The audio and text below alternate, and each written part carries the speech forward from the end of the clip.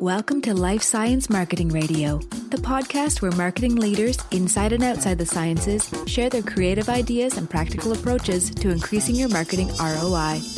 Here's your host, Chris Connor. Today, we're talking about developing exceptional leaders. The good news is you may only need to develop one, maybe two of your strengths to be exceptional and have the success your mother was hoping for even when she found out you were in advertising. My guest on this episode is Joanne Gordon. She's the Vice President of Human Resources at Tintri. She's previously worked in HR at Thermo Fisher, Affymetrix, and eBay. Joanne's also a workshop leader for Zenger Folkman, and she's going to be giving both a short talk and a full-day workshop on exceptional leaders at the ACP-LS annual meeting in Boston in October. I will give you the details on that at the end of the podcast. Joanne, welcome to Life Science Marketing Radio. Thank you, Chris. Thank you for including me in this podcast. And by the way, I've listened to several of your other podcasts and learned quite a bit. So I'm honored to be here. Well, thank you very much. This is going to be a good one.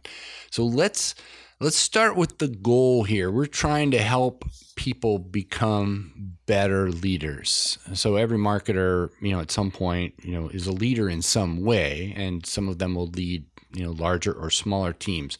Tell us a little bit about the Zenger Folkman approach to leadership development. What's behind it? What makes it different? Sure, Chris. So what stands out most for me is it's very much research and data based. So as opposed to kind of having an idea and looking for some anecdotal evidence to explain it, they said, let's look at the data. And to give a little history, so we have Jack Zenger, who really was a guru in leadership for many years before he joined Joe Folkman, who was an expert in assessment instruments. And the two of them got together, created Zenger Folkman, and they started with about 100,000 surveys of leaders. And what they were looking for is, what are those key behaviors? What differentiates the extraordinary or the exceptional leader? And what I love about it is they said, let's let the data lead the way instead of, we have an idea, how do we prove that? So one of the things they did is they took all these 100,000 of them and they looked at who are overall rated as the top 10%. And then they compared those with who overall were rated in the bottom 10%. And what differentiates those two? And what's important is it had to be something that shows up in the top leaders, but does not show up in the other leaders. So, for example, business acumen, they found, could be for a great leader, it could be for a not so good leader. So that doesn't really differentiate what truly makes a great leader. And from that process, they came up with about 16 differentiating competencies, or we might call those behaviors or traits. So another thing they found there is that getting to be a good leader is commendable and a great thing, but it's not the same as getting to be an exceptional or a truly great leader.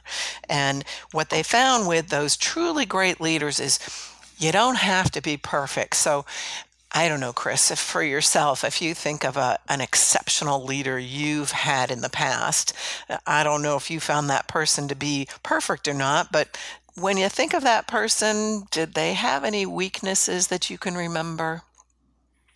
Yeah, I'm sure they all do. I'm trying to think. I have a couple of exceptional leaders in mind, and I know, and they're pretty self-aware. That's one of their traits that I noticed. But they would certainly, if I asked them, be able to state what those weaknesses were. Yeah, I'm looking at them through rose-colored glasses. But, Good. Well, here's the thing is in the past, we used to really focus on let's find your weaknesses and fix those. That's sort of historically been how you develop people. And when they went through this research, they found that those top performers, definitely have weaknesses. And it's not about eliminating all those weaknesses. It's not about trying to be perfect in all realms. What they found is the people who really stood out, even if they had weaknesses, which everybody does, they had at least one profound strength. So at least one area where they really stood out above the rest. And if they had that profound strength, then that overall made them an exceptional leader.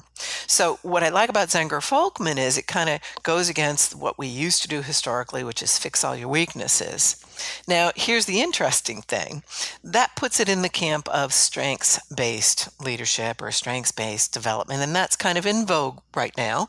And we may have heard of Strengths Finders, which was a bestseller recently, and other groups or processes and philosophies based on developing those strengths. And a lot of those philosophies, it kind of went to the opposite extreme, which is go find your strength, just focus on those strengths, and go make yourself, the best you can be.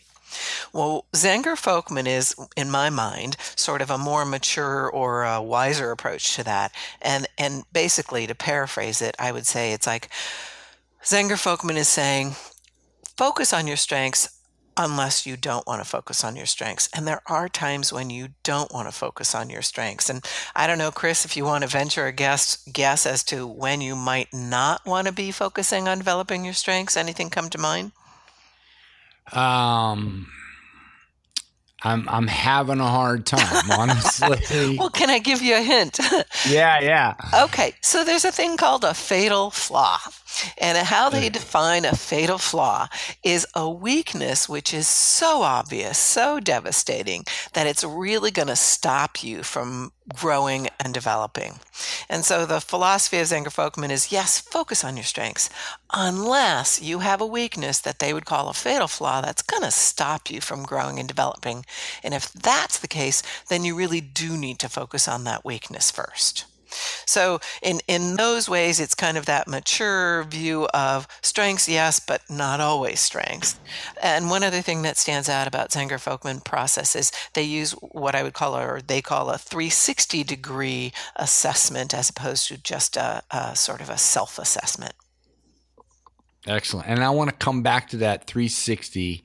And, just to back up, and I do understand the fatal flaw as being something like, well, there's no point in working on your weaknesses if there's some part of your total package that is going to keep you from being exceptional no matter what. So that makes sense.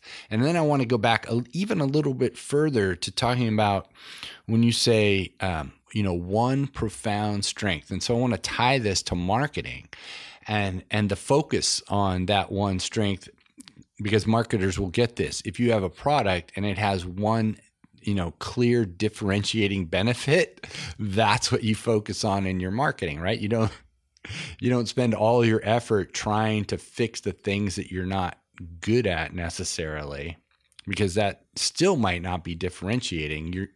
You're focusing on the one thing that makes you better than everybody else. Is that a fair analogy? So I want to jump on what you just said about that focusing on the one profound strength. And we have what we call in HR the halo effect, right? And that is that when we find out that someone is really good at one thing, we tend to assume they're good at all kinds of things. I know I had an example of someone I was working with in a particular situation, and I learned that in his past life, he was one of the star developers of the Russian and then the U.S. Olympics team. Now, knowing that he did that and he was exceptional at that, I began to think he was great at all kinds of other things, and we do that as human beings. So there's a lot of power in that one profound strength. Yep. I like that. Okay, so let's go back to the 360-degree assessment. So I've taken, for example, the Strength Finder assessment. I mentioned to you previously, I'm a kind of an assessment junkie. And so I've done that, which is completely a self-assessment. So let's talk about the difference that you get from a 360-degree assessment, which of course I'm kind of imagining is really what matters, how other people see you. Sure. So first, I want to say that a self-assessment is a really important first step. We certainly see great value in that. In fact, I think Zenger Folkman even has a self-assessment you can do on their website. So it is very valuable. But here's where the data kind of led them to a broader understanding. And that is our perception of ourselves is really not the same as someone else's perception of us. And we delude ourselves sometimes, right? So when they looked at the data, they found that other people's perceptions of us are about 50% more accurate than our own perceptions of ourselves. Now, how can that be, right?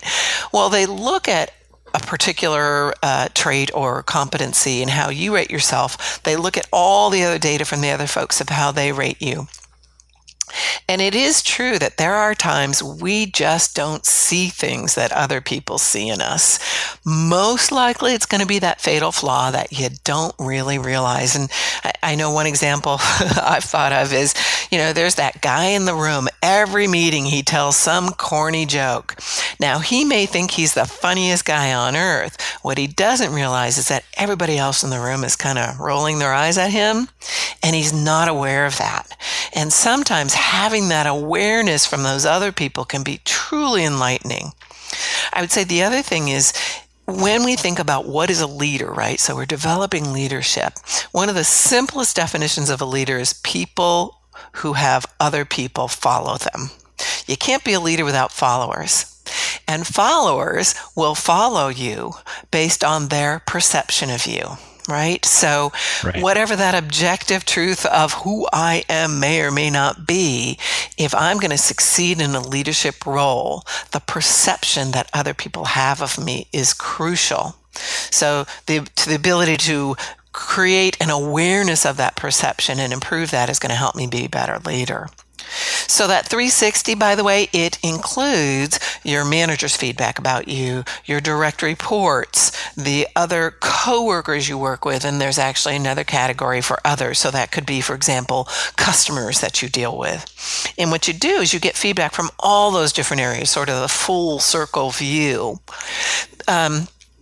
That information is also anonymous, and how they do that is when you're filling out that assessment for someone, you are aware that there have to be 3 responses in each category, such as peers, for example, for that category to be displayed to the respondent separately. So if I only have 2 direct reports or only 2 direct reports reply, I'm not going to get a readout just on direct reports. And the reason for that is if there's at least 3, then we could consider that anonymous. It's going to be pretty hard for me to figure out who chose what answer.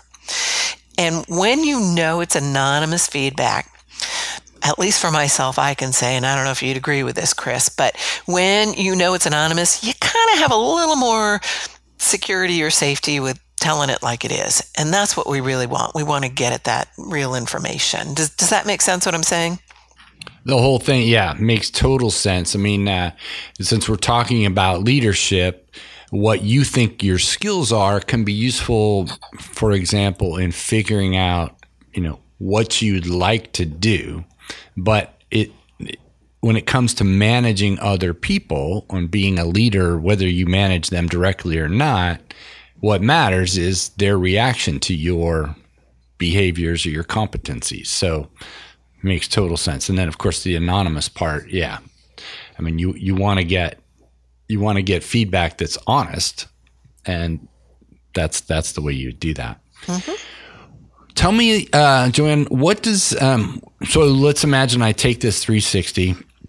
What does the report show? I think I have a sample that I'll link to in the show notes, but what does it show and how is it used to guide my development plan for leadership? Sure. Well, first of all, I recommend people register now for the workshop because we're going to be sending out emails to lots of different folks that you choose and gather all that feedback from these different categories of respondents. And then you get this beautiful binder. It's about 30 pages, and it's beautiful. It's got lots of graphs and analysis, etc. And primarily, it's going to talk about those 16 competencies, those differentiating competencies I mentioned earlier, and how you are perceived on each of those competencies. So it lists the 16. There are several questions about particular aspects or behaviors of each competency that your respondents have replied to. And you're going to see this graph of here's how my peers responded with regard to this competency and my performance of this competency. Here's how my manager rated me, etc. And you also get that compared to norms. Now, remember I said there are hundreds of thousands, over the years, many hundreds of thousands of respondents to these surveys. So when I see how my peers rated me on, honesty and integrity, I'm also going to see what the norms are out there. What is the norm for the 75th percentile or the 90th percentile of all those other hundreds of thousands of respondents? So again, you get to see how you are rated, if you will, by your respondents and how that compares to the norms. There's this employee commitment index, and it's kind of cool. It's very short. It's 5 questions that go to all of my direct reports if I'm the one getting the assessment done. It's like a mini engagement survey. Questions like, would you refer others to work in this organization? And I don't know if you've ever had an engagement survey at a company you worked at before, but I can say from being in HR, that's a really important gauge for us of how things are going based on how people are feeling about the company. One other thing you get is importance ratings on each of these competencies. And you may say, well, what's the value of that? Well, the value is this. If you are going to work on a certain competency, you want it to be one that's important to the company, to your success, to the culture that you're working in. And so you get that feedback from your peers and your manager and coworkers, which are the competencies that for you will make the biggest difference, be most important to your success. And by the way, we're going to be using this information. You spend the whole afternoon, once you've got this data, really analyzing, understanding, and using it to figure out what's the most important thing that I can do so I can have the greatest impact in my company. And then one other thing in there, by the way, is verbatim written comments. So numerical analysis is very important. Sometimes you just got to get that color, if you will, a little more verbal. So there's 3 questions that are asked that they literally have people write whatever they write in the response, and you get that printed out for you in the report. And lots of other graphs, etc. But the important thing is we use all kinds of information here to develop ourselves based on those strengths and how we compare against the norms, based on the importance of what we want to work on. And, again, sometimes even looking at those fatal flaws and that impact. I can imagine the importance, even within a single company, is different from job to job. So is it... And if it's your direct reports responding, I'm assuming they're rating you on your competencies relative to what they expect from someone in your position, right? When it comes to importance. Yes, exactly. So when you get that importance information, you'll get to see, hey, here are the top 4 or so competencies that my peers think are important for me to succeed. Here are the top ones my manager thinks are most important for me to succeed, as well as your direct reports. And you're going to use all that information to try and figure out what's most important to me right now that I'm going to focus on. Great. So you mentioned honesty and integrity. Would you name just a few of the other competencies just so people get a little flavor of the spectrum of things we're looking at here? Sure. So, as I said, there were 16 of them, and that's a lot. And these are, again, the differentiating ones. They differentiate those top performers. An easy way to look at them is they almost kind of cluster into about 5 main groups. And so an analogy we use is imagine you are having a big outdoor party with one of those huge square tents to cover you from the sun or the rain. And you could look at the fact that for a square tent like that, you're going to need 5 tent poles. One is the biggest and strongest in the middle, and then other tent poles at each of the 4 corners. And so we use that analogy to kind of understand how to categorize those. And in the middle is the biggest and the strongest tent pole, and that's one competency. And I don't know if you have a thought on that, Chris. Any guesses as to what we consider to be the strongest competency or the most important? Well, I'm going to go for integrity. Good job. Really, if you don't have that trust, that integrity, that honesty, everything else kind of falls apart. So that's the main one. And then when we look at the other 4 tent poles or categories, right, there's personal capability, and that has to do with developing yourself, your expertise, self-development. The other is focusing on results, right? You've got to create those results. You've got to drive, stretch goals, take initiative. The next one would be interpersonal skills. You need to develop those relationships. You've got to communicate and develop that collaboration with the team, etc. And then the last one is leading change, right? In this world, you have got to be a champion of change. You have got to take that strategic, broader perspective and kind of connect what you're doing with the trends in the world. So does that give you a general sense of the basic categories of the competencies? Yes. Yeah, very much so. So that's, skill at your job, being able to communicate, being able to make things happen makes total sense. So let's imagine I've taken my assessment, and then obviously, I guess let's say I have a relatively what I imagine is a sort of standard assessment where I stand out in one particular area. How do we decide what types of activities I'm going to undertake to develop my chosen area of focus? Okay, sure. So I'm actually going to, if it's all right with you, I'm going to back up a little bit and just kind of mention quickly how we get to choosing the one that you're going to work on. Because you may have one strength that stands out above the rest, and it may be one you really don't care about. So we actually go through a process before choosing the one, and it's kind of a fun filtering process. We call it using the analogy of a CPO to get you to your sweet spot. And the CPO is competence. Yes, you got to have basic competence if you're going to develop a strength. And fine-tuning that, if it's a weakness, you're not going to really focus on it unless it's a fatal flaw, unless it's a devastating weakness. And also, if it's already a profound strength, if it's already in that upper 10%, there's probably diminishing returns on focusing on that one, so you might want to let that one go. So you're going to look at the other strengths that you have that are strengths, but not necessarily already up at that upper 10%. That's the C. Then you're going to look at P, which is passion.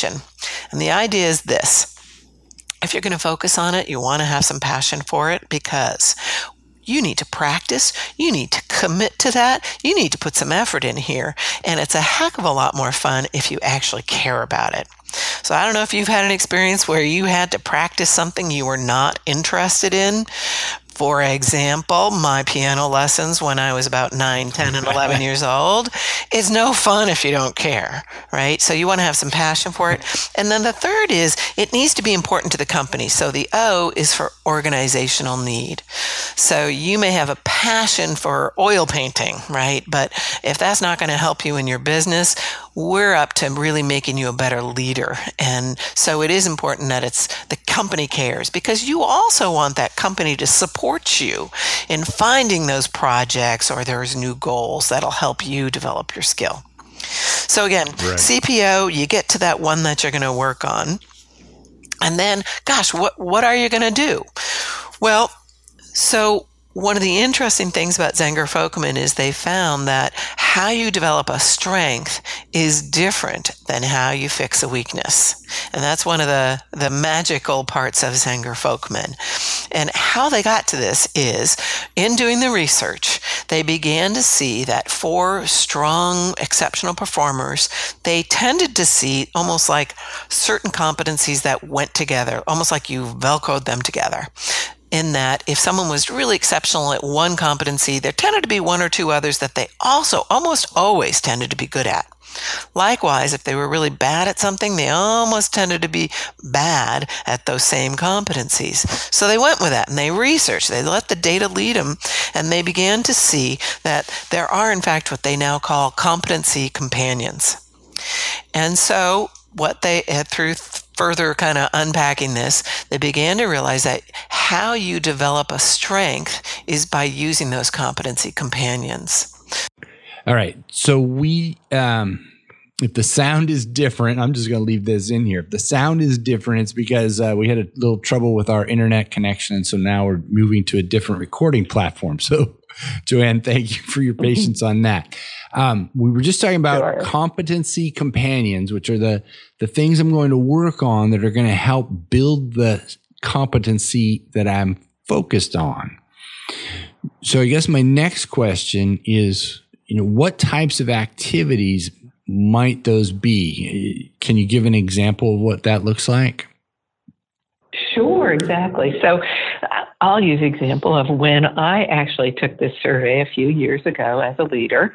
One of the areas that I ended up deciding to work on was inspires and motivates. Now, I'm pretty good at it. It's a strength, but I really wanted to be exceptional.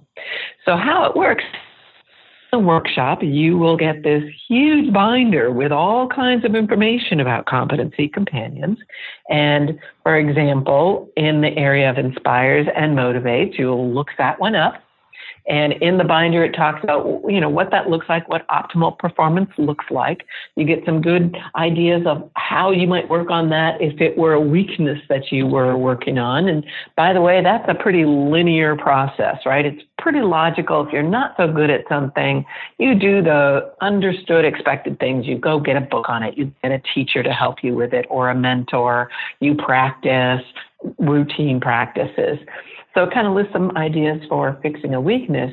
But the beautiful part here now is they also list, here are the competency companions that are related to this. And it's kind of like doing cross-training. So if you want to get good as a football player, chances are your coach, once you're in the pros, they're going to assign you all kinds of other practices. For example, I've heard of, go learn ballet so that you learn how to be more graceful. Maybe you take up meditation so you learn how to focus, or yoga so you become more flexible. And that cross-training, if you will, well, guess what? You get to do something similar with your leadership skills. And that is you focus on these other competency companions. So for me, looking at Inspires and Motivates, there were 10 different competency companions. One of them was clear vision and direction. And I like that one. Was that one. You then go in and look and say, okay, what does that mean? Well, it's that visionary leaders are painting a compelling picture about the future, et cetera. And then it gives you some specific things you can try. One of those, for example, was bring the outside in. What's that? Well, the idea is that when you're giving projects to your team or having meetings, you can kind of connect it to what's going on out there in the world, how this relates to certain trends in the industry, for example, or this relates to how other groups in the company are being affected. Then all of a sudden, you give a lot more depth and meaning to what you're asking your employees to do. And we all want to do something that's meaningful, right? So as I began to bring the outside in, if you will, I found that they were automatically getting more motivated and inspired. So that's where doing something different that you wouldn't normally expect necessarily is about inspiring actually makes you better at inspiring. Does that kind of give a clear example there? I've got more if you want more. Yeah, I like that example a lot. I mean, as you say, beyond we need to do this because the company, it has to happen for the company, giving it that broader perspective about, and I think people will recognize when they look at the great leaders that many of us recognize. I'm going to throw out Steve Jobs, for example, or whatever. They have a vision that's bigger than selling iPhones, right? I mean, they change how things are done. That was so good, though. I do want another one just because. Okay, sure. And this is one actually I think it's described in the course, and I actually had it with one of the leaders that I was working with at one of my last companies. And this is a point where there was a female leader, and she was very, very knowledgeable in her area of expertise. But for some reason, she wasn't seen that way, right? So it actually was a strength of hers to have this technical knowledge. But when people don't perceive that, it's as good as if you don't, right? They weren't sort of going to her for that knowledge. They weren't really accepting it from her. So we sat down and we talked a little bit about it. And what we realized is that her communication skills could use some work, right? So we worked on that competency companion to her technical skills, which is communicating profoundly. And as she became a better communicator, voila, she was also seen as more technically knowledgeable because she was able to communicate it now. They could see that technical knowledge because she'd learned how to better communicate it. So that's a little bit of a shorter one where something you wouldn't necessarily think is going to make you better at this can have a huge impact because it makes it more visible, more readily understood or seen. Well, I really appreciate the combination of both the examples you've given. So, one, how to inspire by bringing the outside in and attaching more meaning to things. And then the other one, just a very practical, down to earth that I think many people will recognize in themselves, if not directly, but hey, I'm good at this thing, but nobody recognizes it. So what's the thing I need to work on so that it can come out and shine for me? Right. I love all this. I don't want to take too much more time, and what I really like about this whole thing is the idea of focusing on one thing. Focusing is sometimes a challenge for me personally, but I do like the idea because it simplifies the idea of I could get really good at one thing and make a huge difference in my career or my life in general. If someone has to, I'm curious that occasionally somebody might work on two of these competencies. So I'm curious, why would you choose to? What does that situation look like? And what does it look like when you're working on, I guess, is it just a double amount of activity or double kinds of activity? But I'm really curious, what makes you decide, all right, this person's got two things to do? Sure.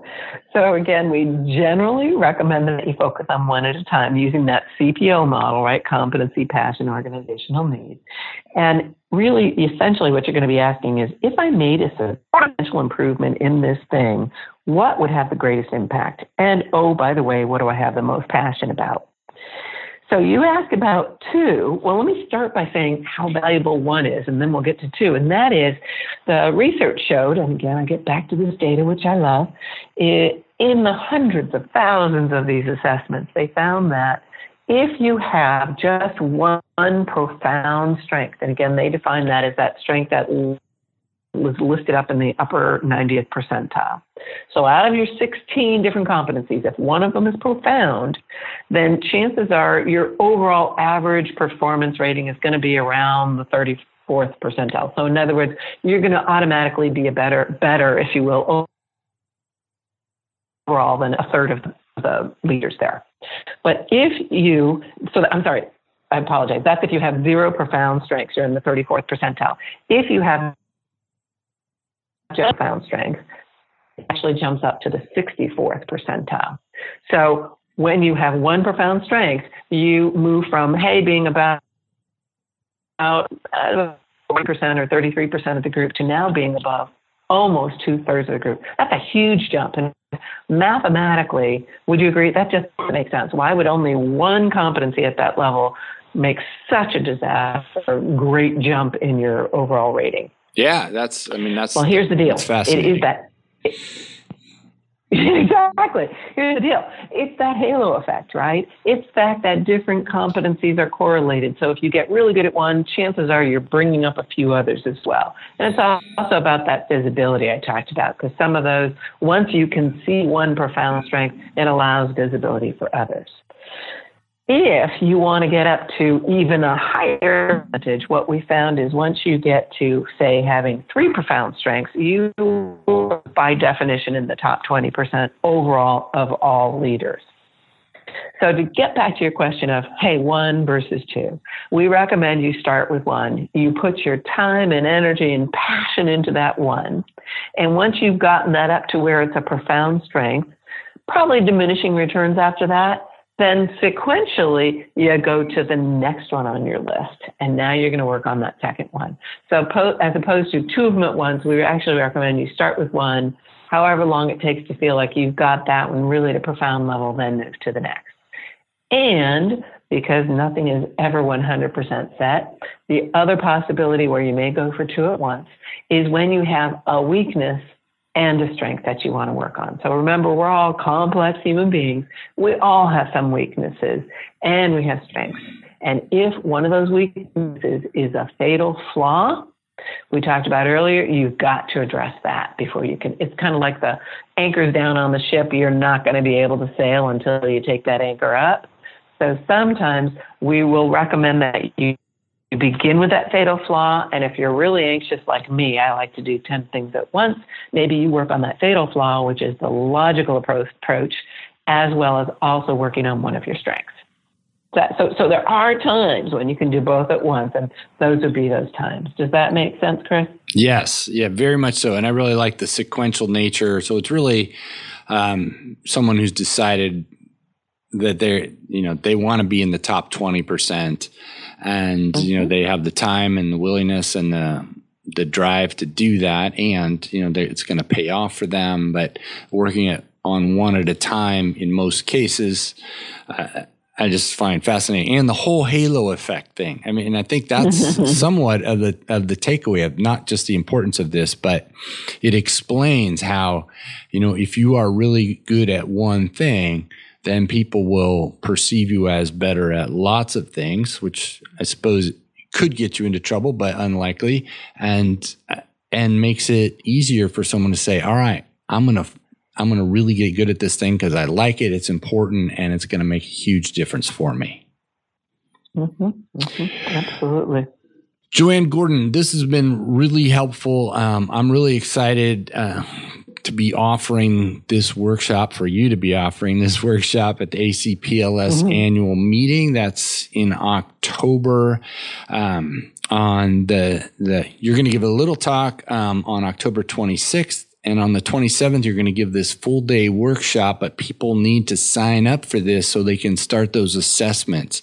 And I will put a link in the show notes, but for now, go to acp-ls.org